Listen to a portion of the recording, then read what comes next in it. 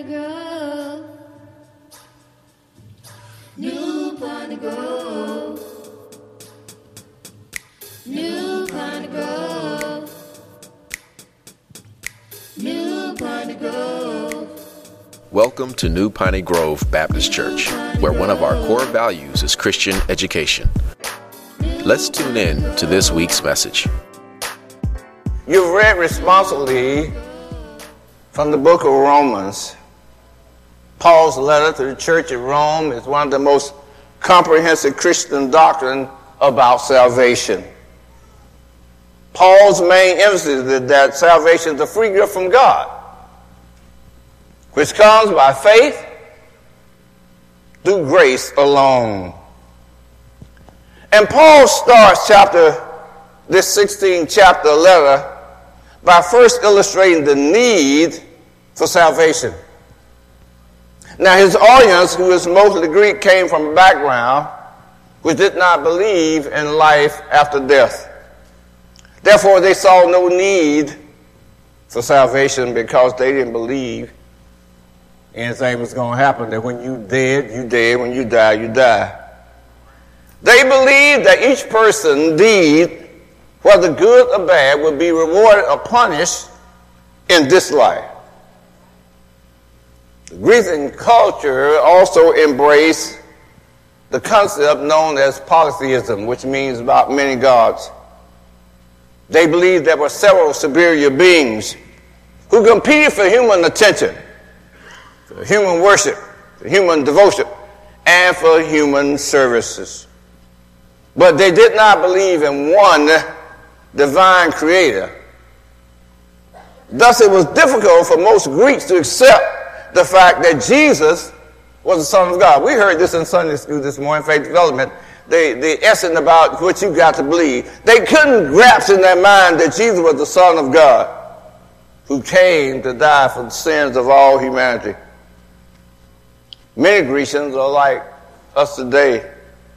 They had the mindset that what was called sin was only a natural reaction of the flesh.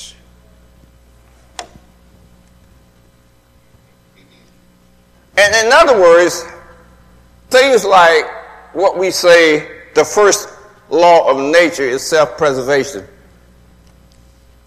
This justifies us when we want to do something.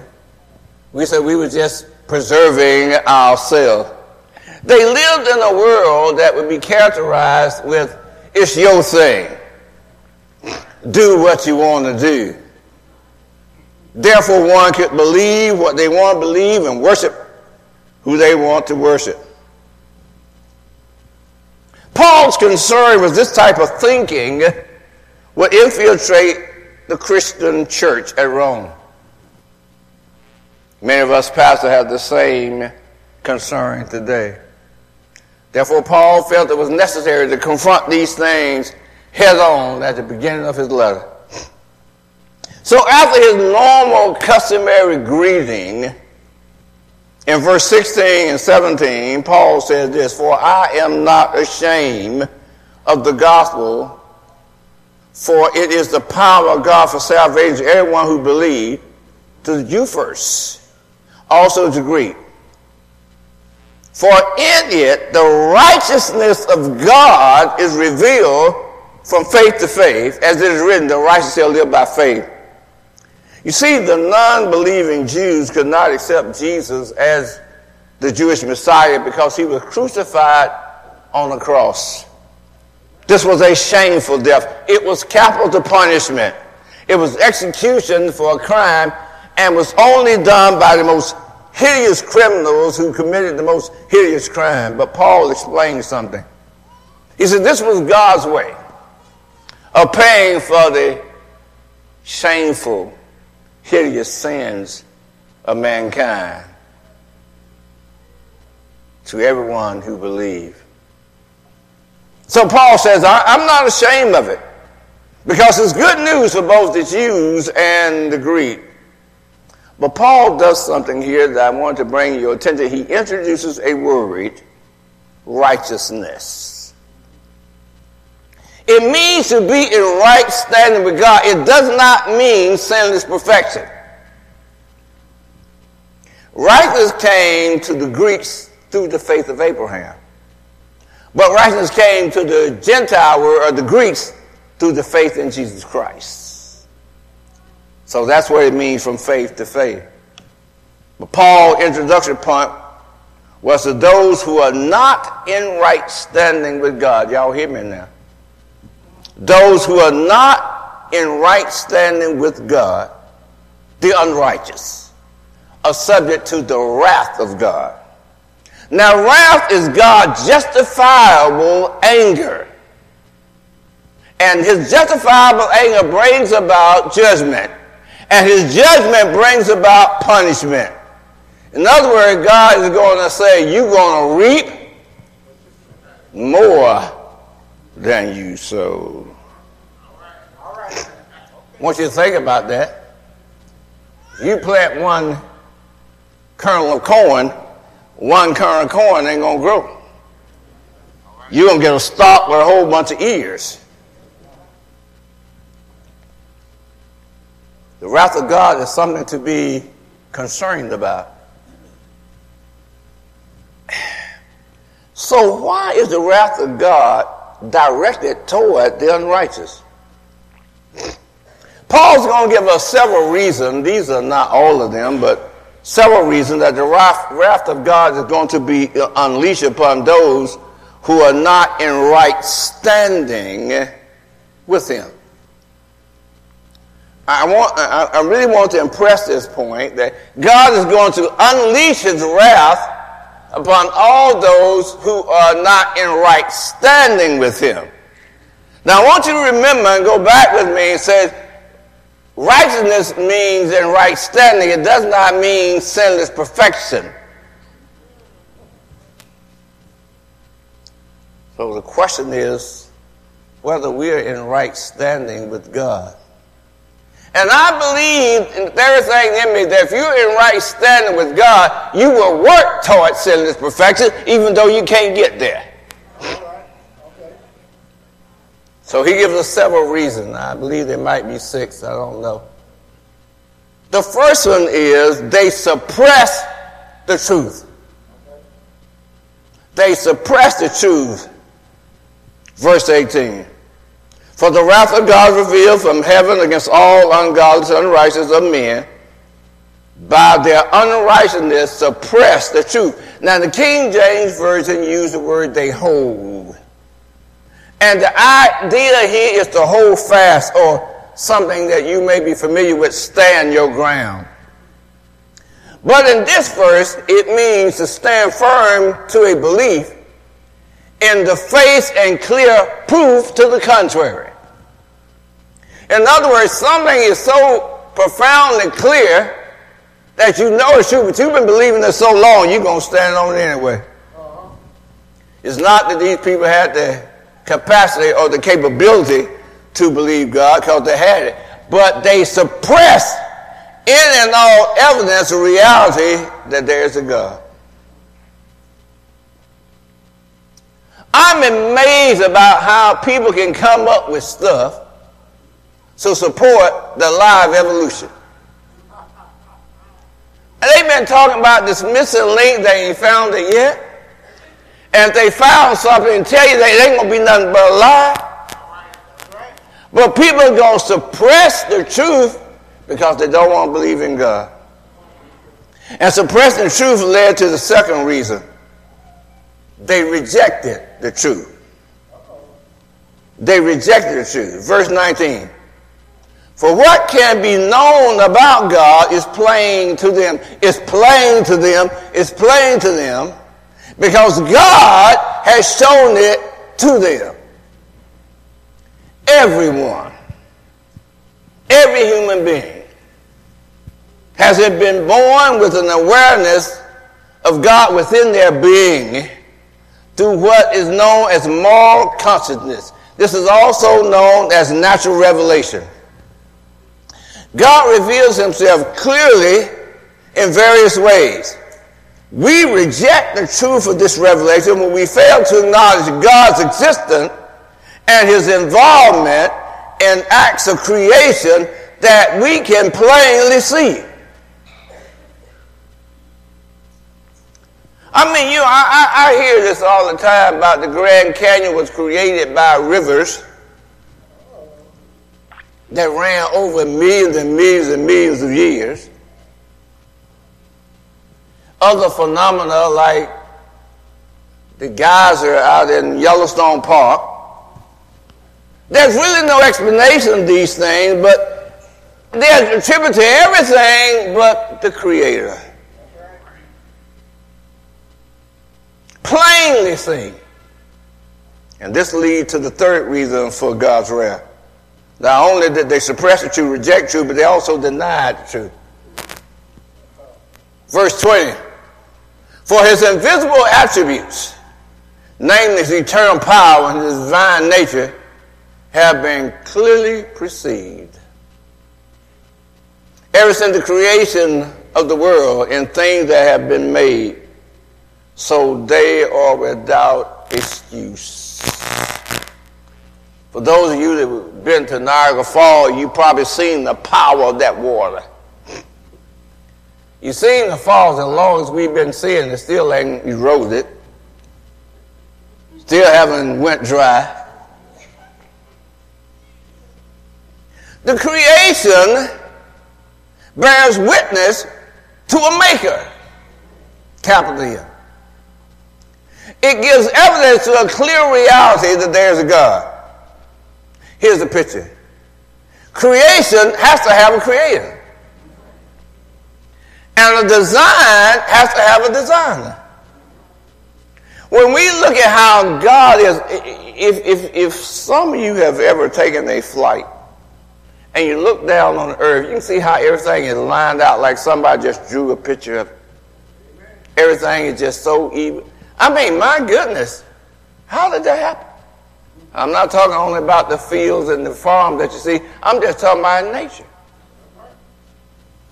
The sun, the moon, the stars, all of creation are testimony that God exists. So there is no excuse for not believing in truth. And when we reject the truth, we come to the fourth reason for God's wrath. They ignored the truth. Verse 21. For although they knew God, they did not honor him as God or give thanks to him, but they became futile in their thinking, and their foolish hearts were darkened. Man is a spiritual being. If he refused to allow the one and true God to fill that spiritual void within himself, he will put something else or someone else in God's place. Thus man will give credit to whoever or whoever has become his small g God. He may give thanks to it, but he ain't going to give thanks to God. When this occurs, mankind become mentally incapable of receiving anything from God. He becomes futile. Now, the idea behind this word futile is a corrupt mind. But let me give you a stronger word. It really implies a rotten mind. If you got a rotten mind, you're going to end up with a rotten heart. You ever seen anything rotten? It turns dark. That's what the scripture is saying here. Their hearts were darkened. This leads to fifth reason. Let's go over and make sure you get them now. They suppressed the truth. They rejected the truth. They denied the truth. They ignored the truth. And then they perverted the truth. Verse 22, claiming to be wise, they became fools and exchanged the glory of the immoral God for images resembling mortal man and birds and animals and creeping things.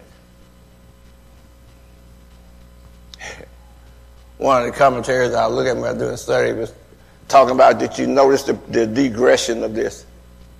It ends up down with snakes.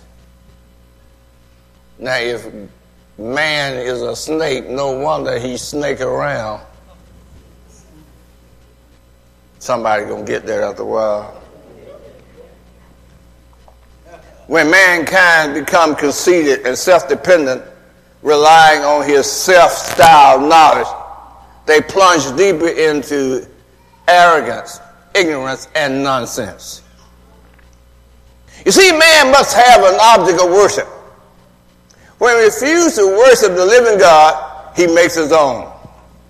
In this case, in Paul's day, it made him out of wood, stone, representing birds and animals and creeping things, even snakes. This is how idolatry started. It grew out of man's need to recognize that there's some power in the universe greater than himself. But because of his refusal to give God his place of supremacy in his life, he had to make a substitution. This brought to the sixth reason. They exchanged the truth.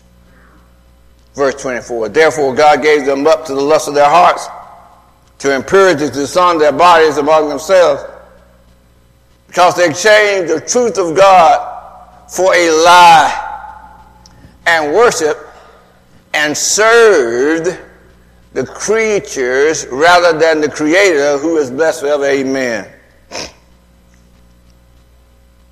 There's a penalty associated with unrighteousness. The penalty for insulting and dishonoring God was total abandonment by God. How many of y'all know that if God don't keep you, you don't get killed? God gave people over to the perversion of the mind. Let me see if I can break this down. Everybody's born with a conscience. You have some idea of something you're doing right or wrong. You get convicted by some of the wrong things, even though you do them anyway. When God takes that away from you, when you don't have no conscience about what's right or wrong, you do whatever you want to without reservation. So when it says God gave them over to a reprobated mind, the King James, gave them over to a mind that was rotten. When you have a rotten mind, you do rotten things. By refusing to acknowledge the true God, man left himself wide open to all manners of stupidity and depravity of mind. The results were the perversion of the natural gender inclination of humanity. A rotten mind called them to turn away from the marital relationship God ordained between a man and a woman and burn in lust with same-sex relationship. I know some of y'all going to wish I had stopped there. But see, this thing we got with homosexuality, that's just a smoke screen. It calls you to focus on them and not on you. You see, because homosexuality is not the only display of unrighteousness that can cause God to unleash his fury, his wrath. Verse 28. And since they did not see fit to acknowledge God, God gave them up to this debased mind, according to the English Standard Version, reprobate King James. I want you to think of it as rotten mind, to do what ought not to be done. I'm just going to read a little bit of verse 29. And they were filled with all manner of. Paul used this word filled to say they were full of it.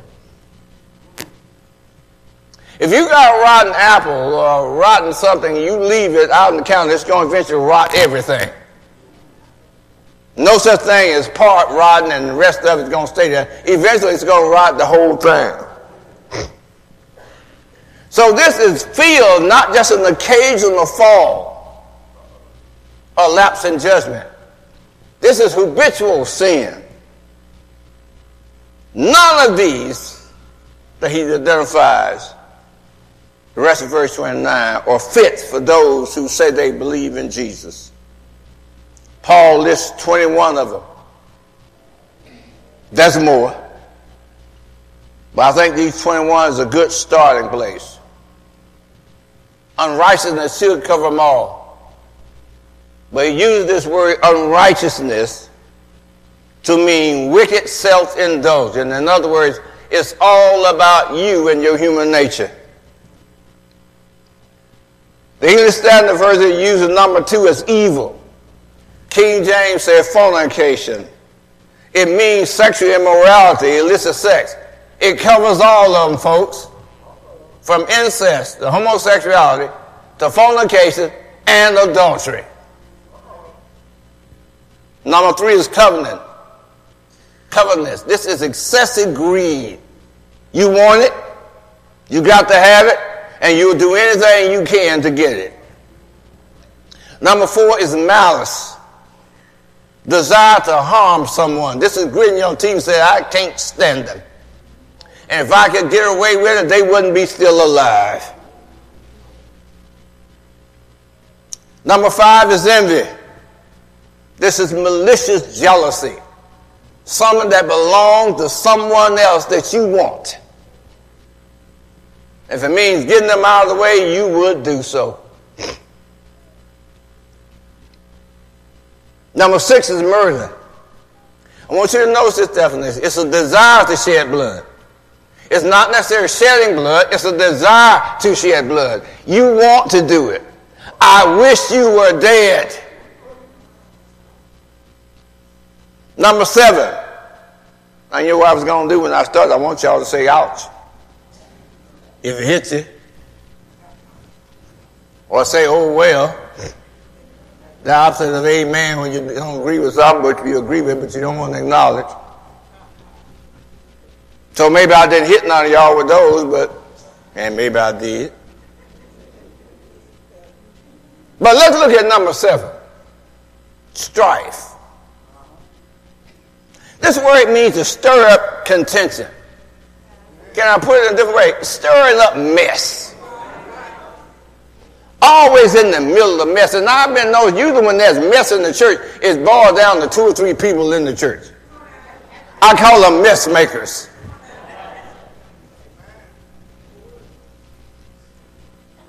That didn't get something, yeah? Number 8, deceit. It means to decoy, to bait, to trick. Sometimes we say, he deeked me. You know what I'm talking about. You don't deceive somebody. You told them something that wasn't true for the purpose of deceiving them. No ouch on that one. Okay, maliciousness. This is a spiteful person. Troublemaker. You say it's white, they'll say it's black. If you say it's black, they won't say it's white. All right, here we go now. Number 10, gossip. The actual Greek means to whisper behind one's back. It's saying something to someone else that you wouldn't say to that person to their face.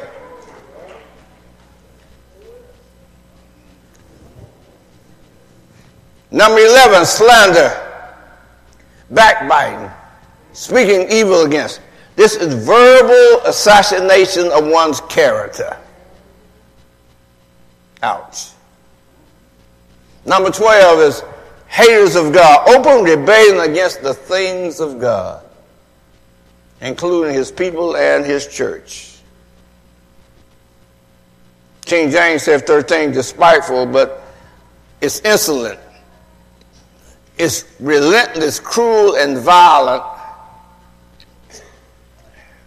Who is despiteful. Y'all still quiet on me? What about haughty, arrogance, a superior, overinflated view of self? This is one that got the bag of chips. And they know they got it. And they ain't got golden flakes, they got Lay's. They ain't got the 25 cent, they got the big bag too. That ain't you? Okay. What about number 15? Boastful. Bragging. Always promoting self. Everything is about me and me. You ever be talking to somebody about something and they already turn the thing right back to them? It's good when you go to the hospital, somebody, you be praying for somebody. Well, I had the same thing, but we ain't talking about you. Inventors of evil things.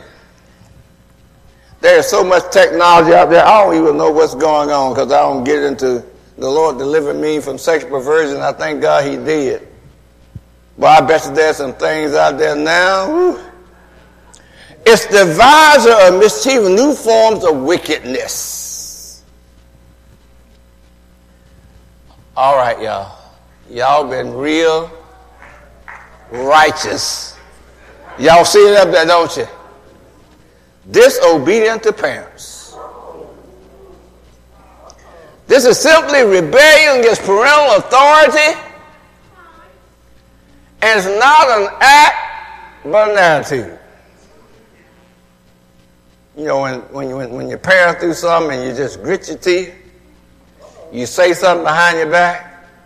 The only reason you do it because you know if you don't, you're going to get spanked. But if you can find a way around, you're going to do it. Number 18, foolishness. Lack of moral, spiritual conscience and understanding. You just ain't got no sense. What about number 19? Faithless, untrustworthy, promise breakers. And in there also is some idea sometimes you know you ain't going to do something. Why you say, I'll get back with you. I'll let you know. You know from the start you ain't going to do it. Number 20, heartless, total disregard for family ties and obligation. You know, some of our parents were real good to us. They bent over backwards, sacrificed a lot to get us where we are. And we find every reason we can not to spend time with them. We can make all kinds of excuses. All we want to do is use them for babysitters. But in this also is abortion. It's also abandonment. It's also sexual abuse in the family. Heartless. Parents are supposed to protect kids while they're young. And biblically speaking, kids are supposed to take care of parents when they're old. Heartless. I'll see you on Mother's Day. Buy you a tie on Father's Day. But I ain't going to spend no time with you. All that time you spent with me. I don't know who I'm talking to, but I'm talking to somebody. Lastly, ruthlessness. Vindictive. Without pity. Unmerciful. My brothers and sisters, this is not only an indictment against humanity or us individually, but this is an indictment against our nation and our society.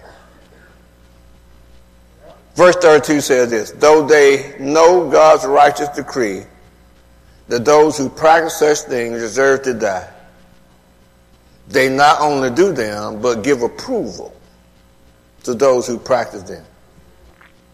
In other words, they know what the Bible says, but they seek to rationalize or even legalize some of these sins. and the wrath of God is going to be poured out. Some of the things that's going to happen to this country, that is happening to this country, is because of the wrath of God. We can legalize all these lies we want to. But God is not blind, God is not deaf, and God is not dead. So the wrath of God will be poured out against it. Unfortunately, some of us are going to have to pay for it because we're here. Or paying for it right now. Y'all wonder why they can't get missed right up in D.C.? They ain't going to never get it right. Never. I know, Jeff, you were talking about the barriers. But the barrier is sin. And if you're right. If you don't come to Jesus, we're going to always have issues. We ain't going to never balance a budget. We ain't going to never get a good health care. We ain't going to do it.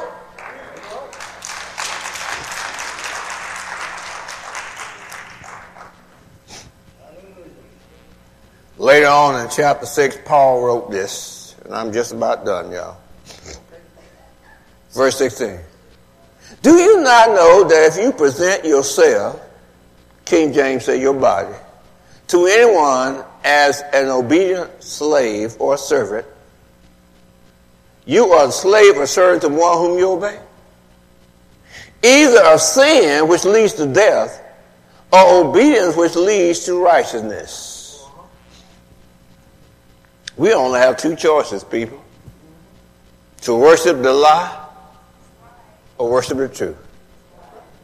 To worship sin or worship the one who came and died for your sins. A simple prayer can change who you worship if you're not saved today. Will you stand with us, please?